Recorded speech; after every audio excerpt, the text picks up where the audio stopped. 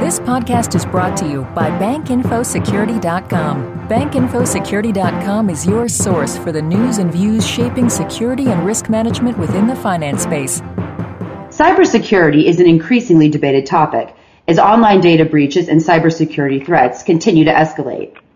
BITS, the Technology Policy Division of the Financial Services Roundtable, this week told members of Congress that it supports the Obama administration's cybersecurity proposal, adding that addressing cybersecurity in the online ecosystem requires cooperation from all entities within and outside U.S. borders. Hi, I'm Tracy Kitten with Information Security Media Group. I'm here today with Lee Williams, president of BITS. Lee, you testified this week before the Senate Committee on Banking, Housing, and Urban Affairs at the Cybersecurity and Data Protection in the Financial Sector hearing to express BITS' support of national legislation to promote cybersecurity. Can you provide our audience with some background about the key legislative points mentioned in the Obama administration's proposal that touch financial services? Sure, Tracy, I'd be happy to, and thank you for teeing up this conversation. You mentioned the word ecosystem in connection with this legislative proposal. I think that's the best way to think of it, is that there are about 5 sections of the proposal, all of which, if you start to think about them individually, begin to connect the financial services sector with requirements and with performance in other sectors. So of the 5, the first is heightened penalties for computer crime, which I think those of us in financial services, risk management see as a benefit. The one addition that we suggested to it is that it was based on fraud and damage to critical computers. I think we have some concerns about theft of intellectual property that we would have added to it. The second is on breach notification. We have breach notification rules in banking. No good reason why other industries shouldn't have them too. The third is in critical infrastructure protection, generally giving more authority to DHS. While we think that our financial regulators and our sector-specific agency, Treasury, should be a part of this process, we're happy to have DHS help knit what we do together with other sectors. The fourth is work in federal systems. One of the things that I think is fundamentally different about this legislation is that it treats private sector and public sector both.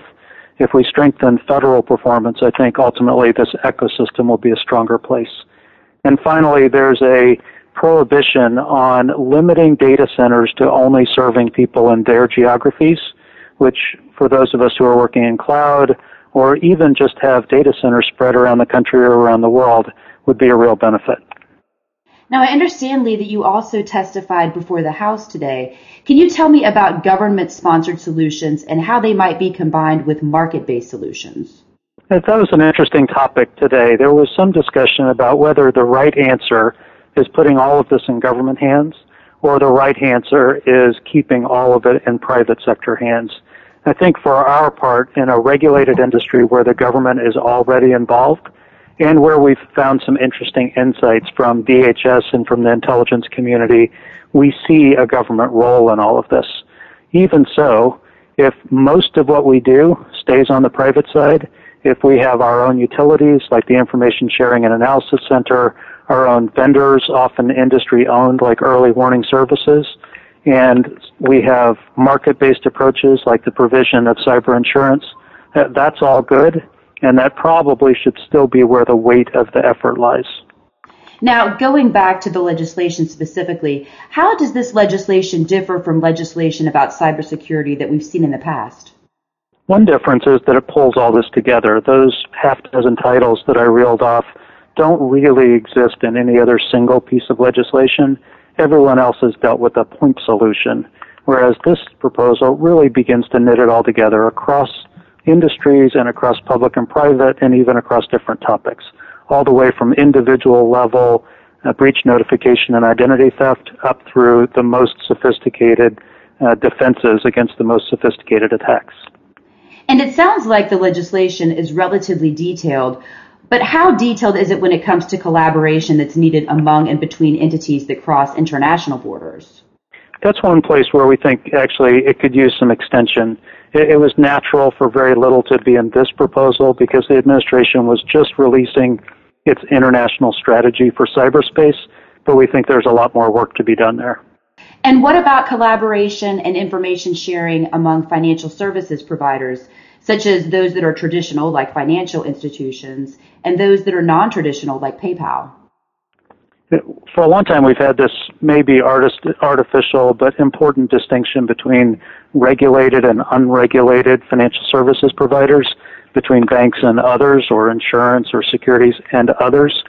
Part of what this legislation would do is that it would eliminate that distinction. It would say we have in financial services a structure in place, but even for those like PayPal who might live outside of it, there is something else that also applies to them.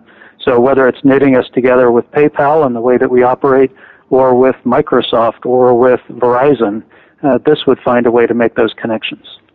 And how critical will it be, Lee, for this legislation to get support from all entities in the financial and payment space? I don't know that we'll ever have a policy solution that absolutely everyone will love, but this is something that I think will work well for people who come to financial services from different angles, and I'm hoping it'll also work well for people who come from different industries and even from the public sector. Now, going back to the testimony that you gave before the Senate committee, you stressed the need for new legislation to carefully balance overall cyberspace protections as well as sector-specific efforts. What are some of those sector-specific efforts from your perspective? So some of them are proactive efforts that we have as an industry, like the work of our Information Sharing and Analysis Center. Some of them are reactions that we have to specific regulations or compliance requirements, like the audits that our examiners do in our institutions. Either way, those I think should continue in the sector. But the output from them, or even the input into them, should be connected to analogs over in other industries. If DHS takes on a hub role in all of this work, it will need to be connected with what's happening in Treasury and the banking regulators, and what's happening in our ISAC and in other industries' ISACs. And what do you see as being the greatest challenges facing this legislation, as well as the international cybersecurity fight overall? Well, I don't know if it's a coincidence or if you hit just precisely on the connection between those two, but I'd say what they share is the universality. This legislation is so comprehensive that it's going to be hard to pull it all together and to have people from all these different places support it.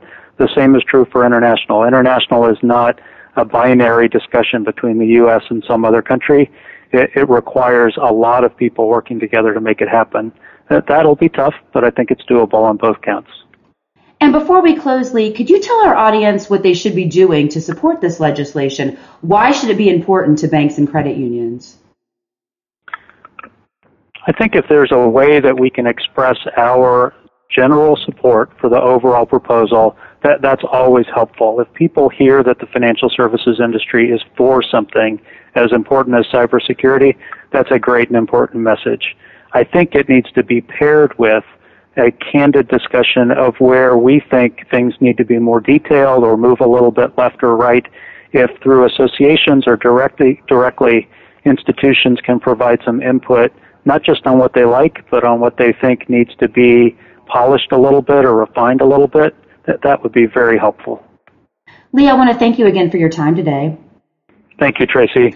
Again, we've just heard from Lee Williams of BITS. For Information Security Media Group, I'm Tracy Kitten. This podcast has been brought to you by BankInfoSecurity.com. For more interviews, breaking news, research, and educational webinars, please visit www.bankinfosecurity.com.